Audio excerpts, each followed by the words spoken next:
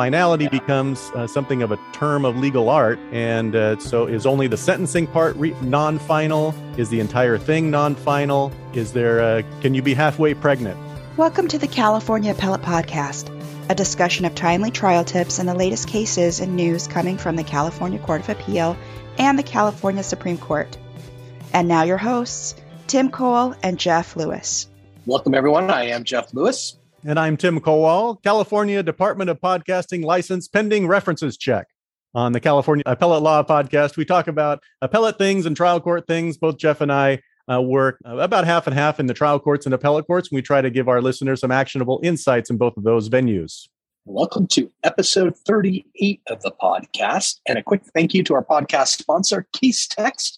Casetext is a legal research tool that harnesses AI and a lightning-fast interface to help lawyers find case authority fast. I've been a subscriber since 2019 and highly endorse the service. And our listeners can receive a 25% lifetime discount available to them if they sign up at casetext.com/CALP. That's casetext.com/CALP. Okay, so Jeff, we were going to cover some recent cases and news this week. We haven't made it to any in the last couple of episodes. So we're going to cover with our audience today one high court case holding that the California Prop 57, a voter initiative which required all criminal charges against minors be tried in juvenile courts, is retroactive. And as a result, a now 40-year-old criminal convict who had murdered his mother at age 16 may soon be released. We'll also cover the Los Angeles Appellate Court holding that handed District Attorney George Gascon a loss on his assertion of prosecutorial discretion in refusing to enforce the three strikes law.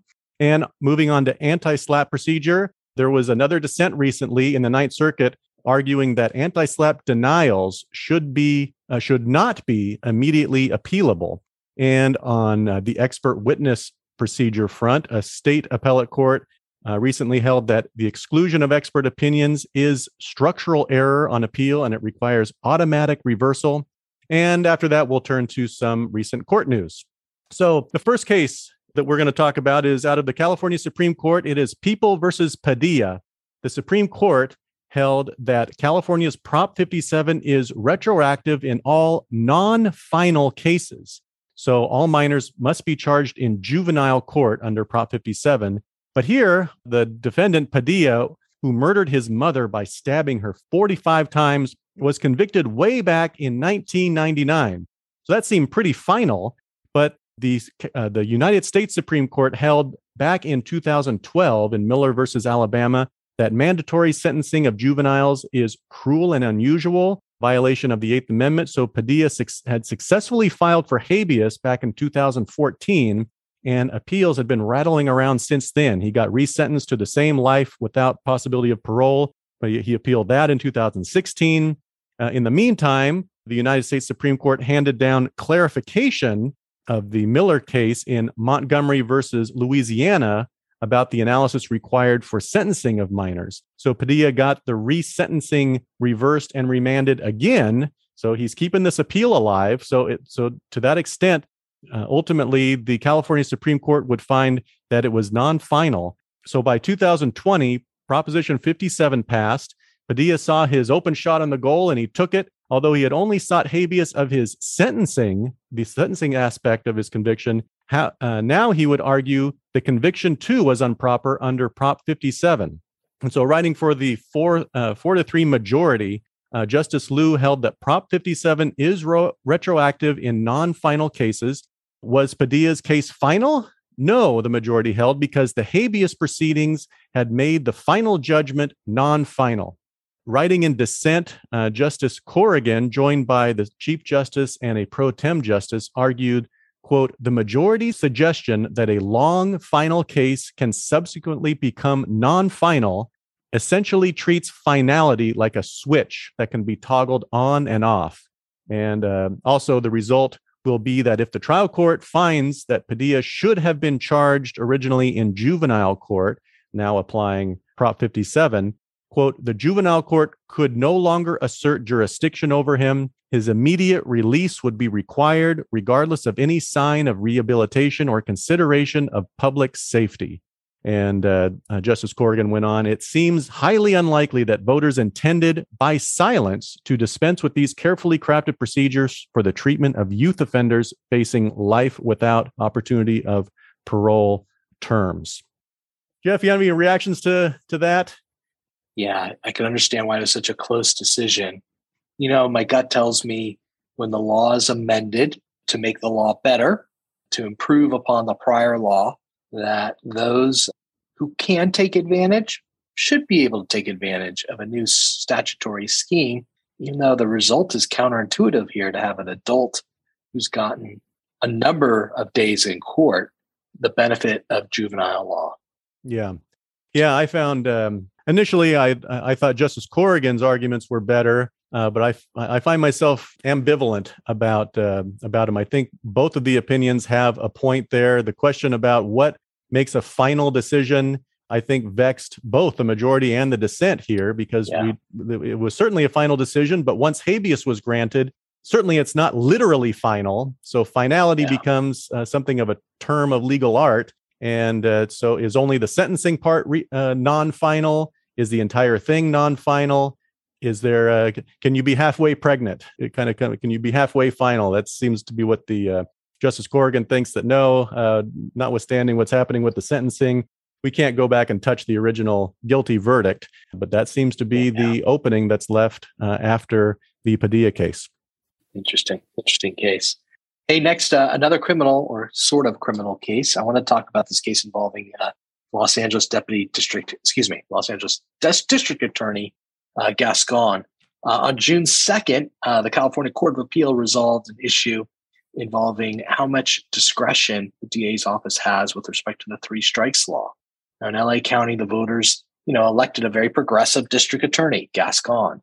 And one of the things he has done is he directed all his deputy DAs not to fully enforce the three strikes law, which gives longer sentences to repeat criminal offenders. And a group of DAs sued Gascon over this new policy. And at the trial level, the deputy DAs won. The court agreed and issued an injunction reversing the policies, meaning giving the deputy DAs the power back to enforce the three strikes law. This week, in an opinion issued by the Second District Court of Appeal, the court held that the LADA was properly enjoined from directing deputy DAs to no longer enforce the three strikes law. And bottom line, Gascon can no longer direct his deputy DAs not to plead or to seek three strike sentencing enhancements. But deputy district attorneys do retain the discretion to dismiss such enhancements. So at least at the front end, the deputy district attorneys are not going to be hamstrung by Gascon's policy anymore regarding the three strikes law. I found this case interesting reading in terms of the separation of powers. Anytime you have different branches of government telling each other what to do, it's always interesting reading. What did you think, Tim? Yeah, I agree with that separation of powers angle to it. It was interesting seeing the internecine dispute inside the Los Angeles District Attorney's office. Obviously, a significant contingent of deputy DAs there are not happy with the policy here, and obviously they got a win here out of the Court of Appeal. All right, so moving on to anti-SLAPP denials. Anti-SLAPP denials may not be appealable much longer in the Ninth Circuit anyway. When the plaintiff defeats a meritless SLAPP motion, Jeff, you know that the plaintiff may still have to face an appeal, even if it's a meritless appeal. And that's what happened twice in the now 7-year-old case of Flo and Eddie Inc. versus Pandora Media LLC. This was a case out of the Ninth Circuit in June 2022. The plaintiffs are the founders of the Turtles. They sued Pandora for failing to pay for playing Turtles songs on their internet music platform. Pandora filed anti-SLAPP motions, arguing that playing the music was protected speech. Pandora lost its SLAPP challenge, but it took 2 appeals and 7 years to get there. And writing a concurrence, Judge Daniel Bress said he thought this was too much to take. The federal rules do not provide for the appealability of denials of anti-SLAPP motions. Instead, they have been held to be appealable as collateral orders.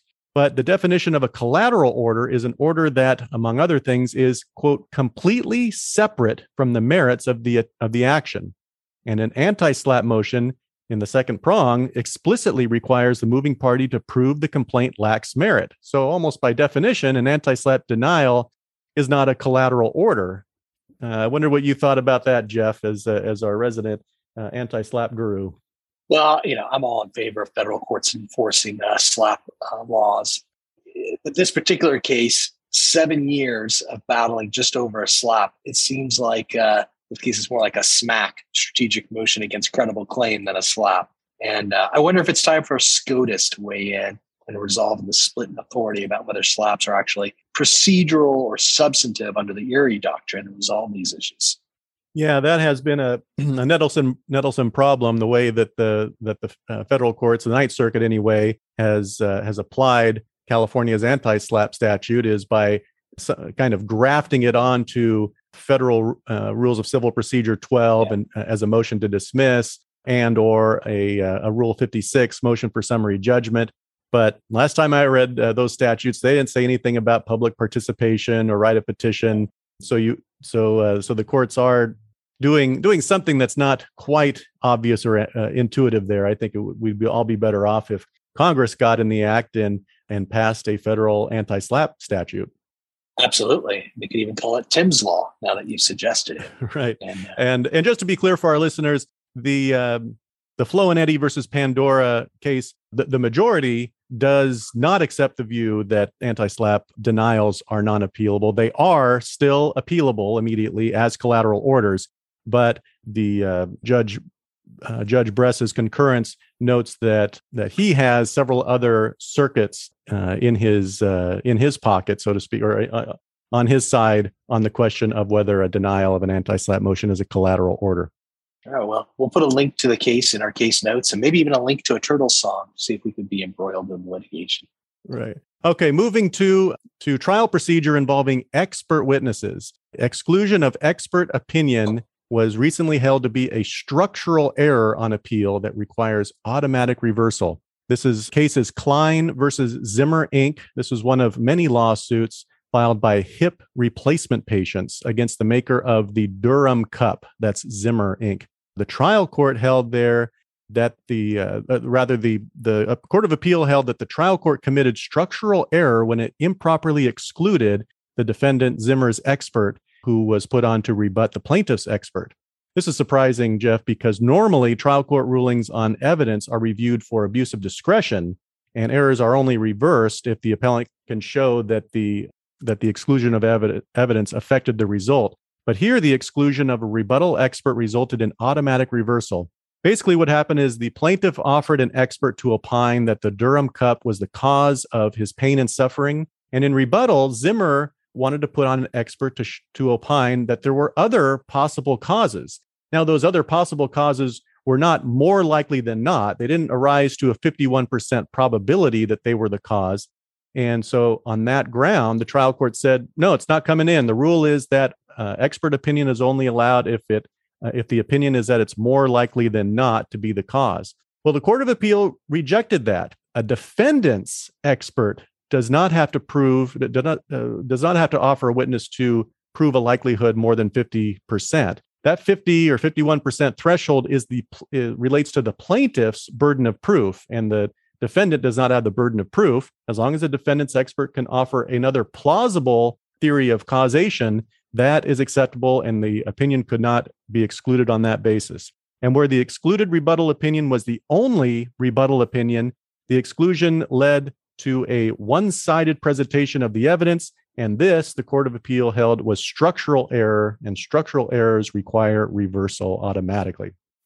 So I thought from this, Jeff, that maybe the upshot here is that, look, I noticed that the trial judge is a former personal injury defense attorney. That suggested to me that despite the care and experience devoted to this trial, that trial procedure governing experts is sometimes very important, obviously, and very variable. Sometimes you don't know how these things are going to come out. The rule that the Court of Appeal had held here was not expressed formally in the case law. So this is a new rule. So to the extent that expert issues could be crystallized in a motion in limine, and a motion in limine is granted. Let's say let's say that a motion in limine for that rebuttal expert had been granted, and defendant's rebuttal expert was excluded at the motion in limine stage in this case, Jeff. Would you advise taking up a writ petition on that rather than go through a whole trial that might wind up having to be redone because of this de facto structural error in excluding the expert?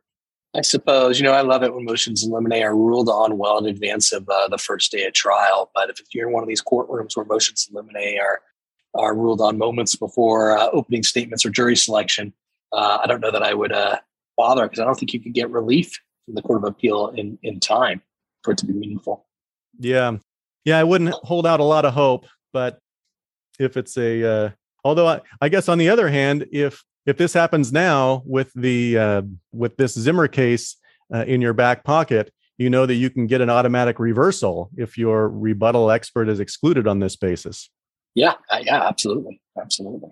All right, well that does it for the cases today. Let's move on to some other news, some other appellate news out of our courts.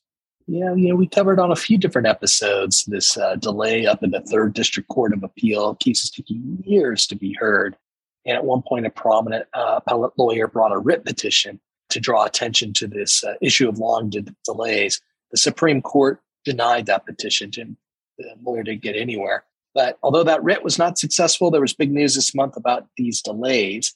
The Commission of Judicial Performance issued a statement admonishing presiding Justice Vance Ray of the Third District for years of delays. He was asked to retire, and he may never hold judicial office again. The disciplinary document was pretty harsh in its findings, yet I think rather light in its discipline. It found that Justice Ray had engaged in a pattern of delay in deciding around 200 appellate matters over a 10-year period. In one matter, appellant had received a 6-year prison term and had served that sentence while the appeal was pending. And between January 2011 and March 2021, the commission found that Justice Ray failed to properly exercise his administrative and supervisory authority to provide a forum for the expeditious resolution of appellate disputes. So he's retired, no actual discipline other than being asked to resign and not to hold office again.